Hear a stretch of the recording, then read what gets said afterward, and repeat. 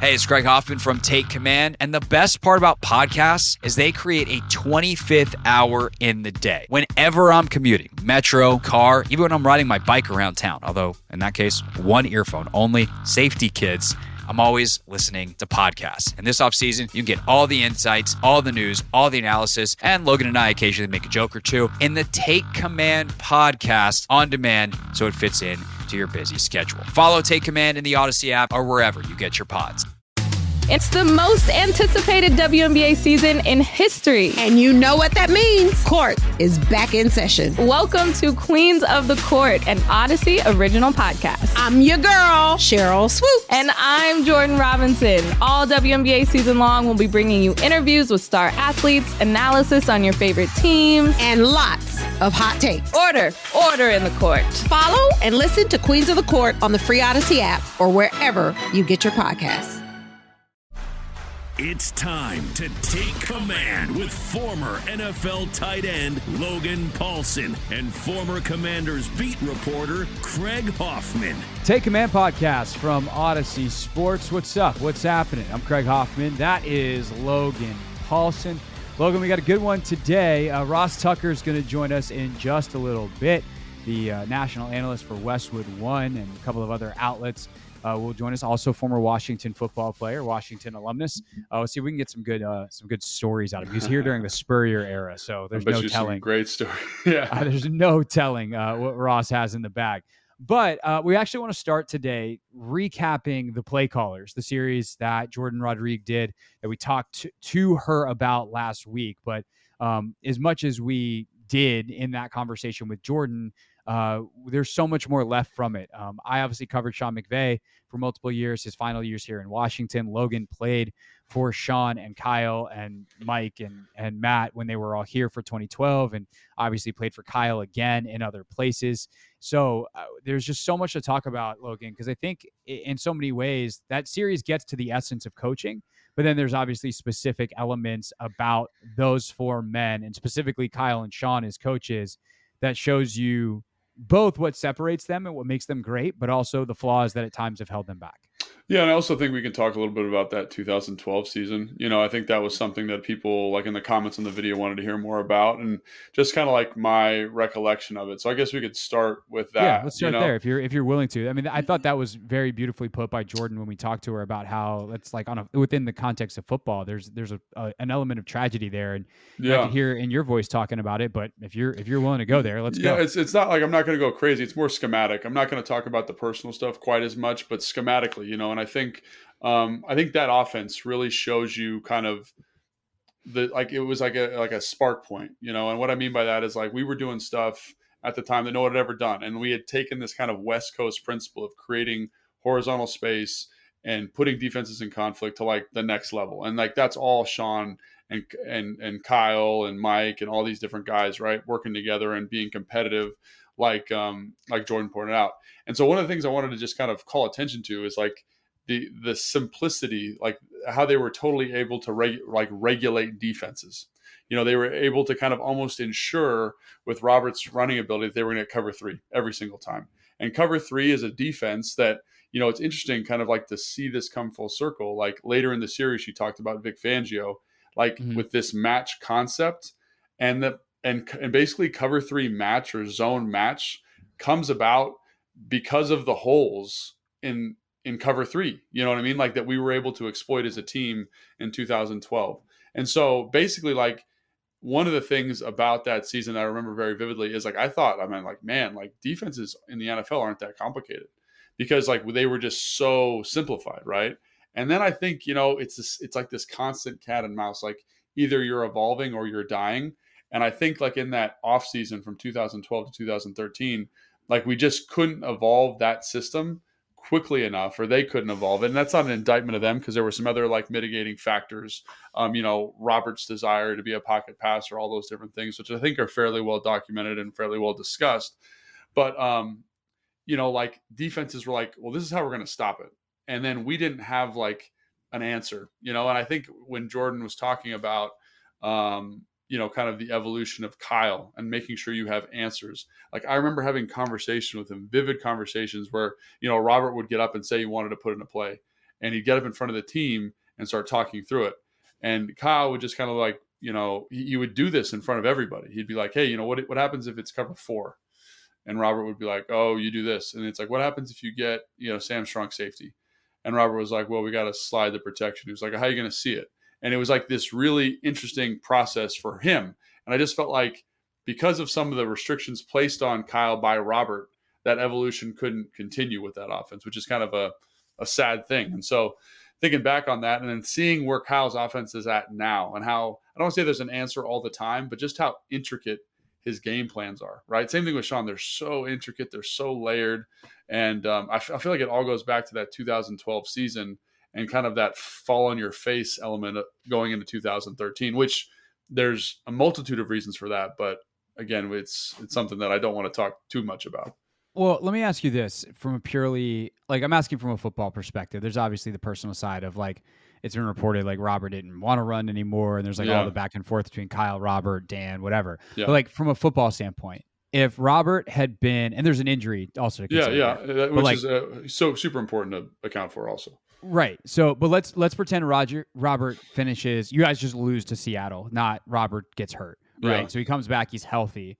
2013, the scheme is what it was, but you have a healthy Robert Griffin going into 2013 who's willing to run for whatever reasons he wasn't willing to or couldn't or whatever, like put those aside. But he's the same guy he was as a rookie when he's cooking. Yeah. What does that team look like? So I think you still run into some of the same hurdles, but what I do think you do see is I think you see some more innovation. And I think about, my time in Houston in 2019 when they had Deshaun Watson and they were running that, we'd watch Washington film when I was in Houston, of how they ran the zone read. And the thing that they did is kind of what Philly does now. It's a zone read with a RPO.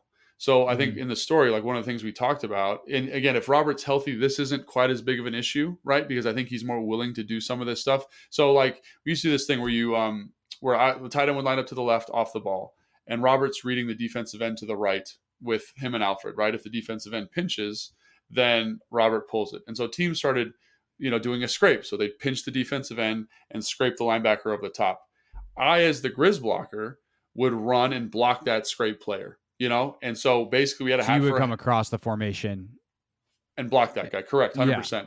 And so basically because of Robert's kind of demand of saying, I don't want to run the ball the same way, in these ways, he had a very specific vision of how he wanted to be used.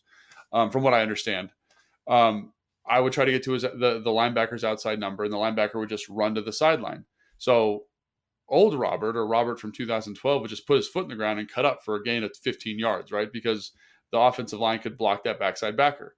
Now, I think Kyle, if he had been with Robert more, would say, well, shoot, if that's how they're going to play it, we can line up in 11 personnel in a 2x2 with the tight end to the left. We get to that overload going to the right, and then just have the slot receiver, who's Santana Moss, run like a drift or a slant to replace that scraping linebacker. And then off this RPO, we can find that hole. So I kind of felt like that was going to be the next iteration of this offense. That was the next logical step, which is one of the reasons why Philly is so efficient right now, is because they have the zone read, they have the Grizz blocker, but they've kind of said we can get one step further and put the defense in conflict one more time, and with this pass element that they have off of it. So that's kind of where I think the offense would have gone. I don't think it could have happened more gradually.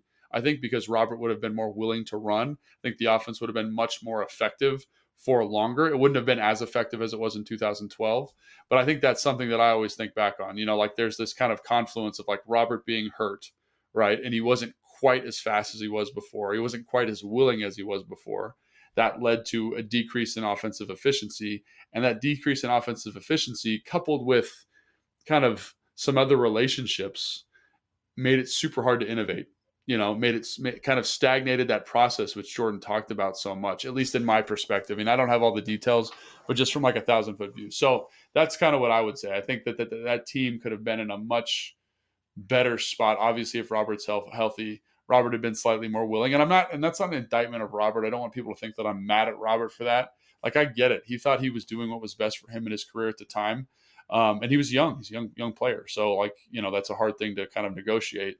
But I think it just kind of stymied that innovative process, and it led to an offense that was very, very stagnant, And this is a quick anecdotal story. So we were playing the Kansas City Chiefs. We were getting absolutely murdered. It was in that snow game in 13. Yep.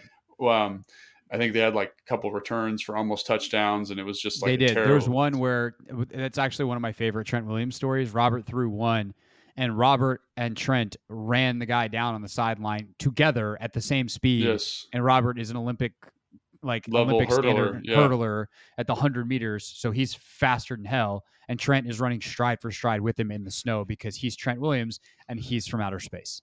Yes.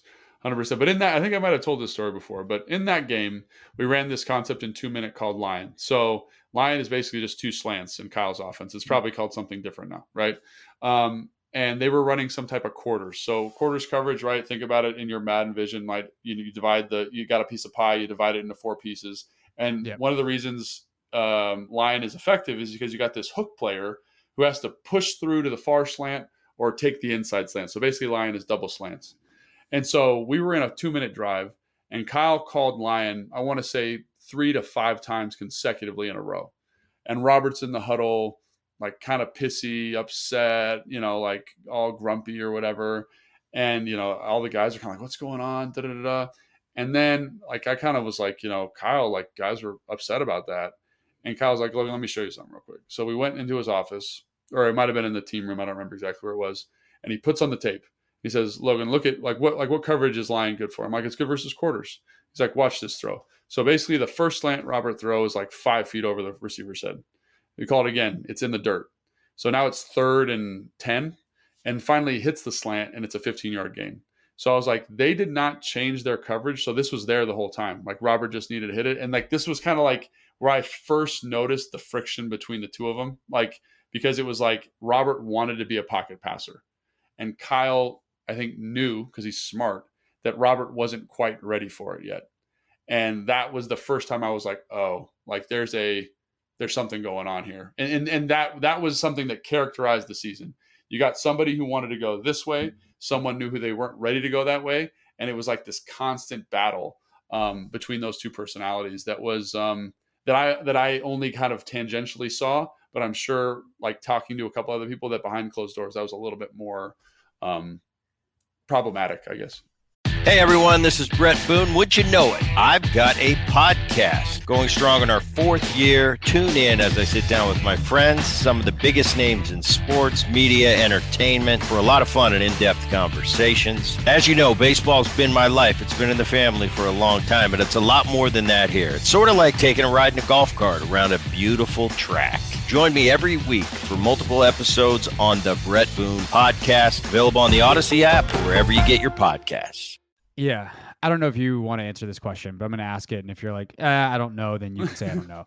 But do you think a different coach could have finessed that better? Or even like, let's say Kyle now, an older, more mature, more experienced Kyle, who probably has some of that experience because he dealt what he dealt with Robert. But you have a young, trying to prove himself, still hard-headed Kyle Shanahan, and a young, overly empowered, thanks to his stardom and the ownership situation and everything, Robert Griffin III. And I do wonder if, and obviously, like, look, let's not let Mike off the hook here either. Yeah. Like, Mike obviously had a role to play there and didn't go exactly great. We know that based off history. But, like, do you think that different personalities could have dealt with that differently and smooth that over and convince Robert to do that? Or was Robert just kind of in a, this is what I think, I'm doing this to protect myself because I got hurt last year doing it the other way, and there was no convincing him? That's the $1 million question, man. Like that's an excellent question. And I think that's a question that's better served for Robert and Kyle and Mike, because I don't want to speak for them, but sure. I would say, having played for Kyle when I was in San Francisco, he has matured a lot. But, like we had Matt Ryan on here, and Matt Ryan said one of the things that was a friction point for them was that Kyle was so singular in terms of vision for the game plan and for the offense. And that's one of the things that makes Kyle excellent. I also think, Kyle alluded to this in the podcast, in Jordan's podcast, that, ownership was not supporting the head coach there, right? And they had supported, purportedly Robert or whatever. And I think that also led to some friction there too, right? So I don't know if it would ever, even if Kyle today could handle it. Because I also think about Jay. I think about Sean and their relationship with Robert. And Sean is one of the most effective coaches at speaking and communicating to players. And Jay is a player's coach 1,000%. So he's trying to get things done. He's trying to make things happen for the player. And if that staff, granted, Sean was pretty young then still too. Sean was, I don't know, like Jay is a player's coach, but I don't think Jay was always the most flexible. But that's the thing. I'm glad you used that word flexible. It's because really smart football people are not overly flexible, especially when someone's telling them what to do. And that's the vibe that I got when Jay was here. It was like Jay's here to fix Robert or, make Robert go. Well, right? Yeah, that was definitely the assignment. Right. And then it became obvious that Kirk gave you a better chance of winning, And I think that is something that is really hard to negotiate. When you are the head coach, it's your team. You want to make decisions. And that's what you've been brought in here for, is for your football expertise. And somebody is making that very, very challenging to do. And so I think that, to me, that is more, like just in talking with Jay about other stuff, like just the frustration they had, the frustration Kyle had. Like, I don't know, man. I don't know. And it's not because of Robert necessarily. It's because of, I think more, if I was going to have to kind of assign blame, it's more because of how the empowerment structure went there. It basically allowed him to kind of be like, I'm 22. I think this, and we're going to do it this way. And everybody in the building has, way more football experience than you, if that makes sense. And again, that's a really good question for those guys specifically, but that's just me kind of, observe, like kind of based on information that I know, observing that situation. It's something that I would like to ask Robert, frankly, too, of like, hey man, you're 30, whatever you are now. Like, if you could go back, and I'm sure Robert would do some things differently, but like, is that one of them? Would you have just listened more? But it's hard. It was complicated. There's a lot of people that did a lot of stuff wrong. But so back to kind of the schematic arc though. Sure. You mentioned Kirk. Where did this desire to build an offense around Robert and like utilize his skills and leverage, which is smart, right? Like you build this thing that works so well, but where does that leave you when he does get hurt and you now have Kirk Cousins in there, a very different type of player? Like, how did the scheme translate? And ultimately, like, how does that lead to the evolution of where Sean takes it first in Washington, then with Jared Goff, and then ultimately to the Super Bowl and a championship with Matthew Stafford? Yeah, that's a good question. I mean, I remember talking to Grant Paulson in the locker room in 2012 and him being like, hey, can Kirk get it done? And, at the time I was like, we're really hoping that Robert's healthy and ready to go. And I think the whole team felt that way because we didn't know really how special Kirk could be. And I say special because, Kirk, was not a high draft pick. I think he was a 3rd round pick and, developed and learned and grew and understood the offense. And so like in terms of schematically what's going on, I think the bones of the offense remain largely unchanged, like obviously like the play actions shifted to kind of what Robert was good at and the runs he was good at. But like we still had outside zone play action. We still had inside zone play action. We still had keepers and quick game and, all the formational nuance that Kyle wanted. But in terms of when Robert was in, it was like this bunch of plays and kind of was a little bit different stylistically, a little bit more chunk play oriented, a little less kind of multi reads. It was like, let's use that big arm, that javelin arm, and get that ball where it needs to go fast and let our playmakers make plays. Right. And Kirk, is a little bit more refined at that point in their careers as like a pocket passer. And, there's a reason Robert won Rookie of the Year. It's because he's a dynamic playmaker, but Kirk it's like kind of what we talk about when we talk about quarterback evaluation for the draft all the time, Craig. Like obviously there's the height, weight, speed measurement of a guy like Richardson, from Florida, but there's also the intellectual processing and the learning and the study and the ability to grind film and grind the playbook, that like a Bryce Young has that other people in the class don't have, as evidenced by his S2 cognition score. And I felt like you had two players that were kind of very different in terms of skill set on the roster at the same time. And they both could execute the offense, their version of the offense in their way at a high level. So I think I think, when Robert got hurt in Seattle, I think that was tough because we had game planned with Robert playing in mind. So Kirk kind of came in, and the playbook's a little bit different because Kirk's in there now. You know what I mean? And Kirk did a great job, in my estimation. But I think that was always kind of a challenge. You were running. It's also, that's Legion of Boom, Seattle. And they were so good, man. I went back and watched a little bit of film of them the other day, just how good Earl Thomas was. People tried to run that cover 3 defense for a long time. And I think that's going to be really interesting when we talk about Vic Fangio, right, later, and how everyone tried to take that Seattle 3 and everywhere they went, but they couldn't do it because they didn't have Earl Thomas. And Earl Thomas's ability to cover literally 48 yards of grass, horizontally in the middle of the field, and basically man up those outside guys in that cover 3 vertical structure, is incredible. Watching him, I just was like, man, he was so good at this. And that's why the defense works so well.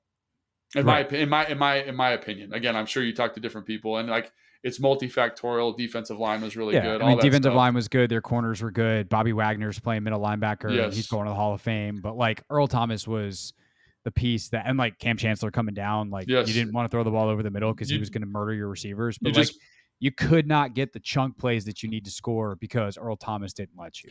And think about that. You have probably 3 Hall of Famers in the back end. I mean, Richard Sherman, right? I don't know, maybe Sherman, like a Pro Bowl caliber player. Cam, he was a multi-time All-Pro. You think Cam's a Hall of Famer? I think so. So let me just say this. I think he's an archetype for that position. Maybe that's a better way to put it. He is the standard. When you're trying to build a Seattle 3, who's the guy that can be that safety, linebacker, edge setting hybrid player? And Cam is look it up in the dictionary and there's Cam. Who's the post player? Oh, it's Earl Thomas. Who's the corner? It's Richard Sherman. These long, fast, really smart intellectual corners, right? And so to me, you had 3 guys who are the prototype for the position playing in the defense at the same time. And it's so rare to get that, I think, and so I think that's one of the reasons that defense was so effective. But again, that leads to the innovation that Jordan was talking about later by guys like Vic Fangio.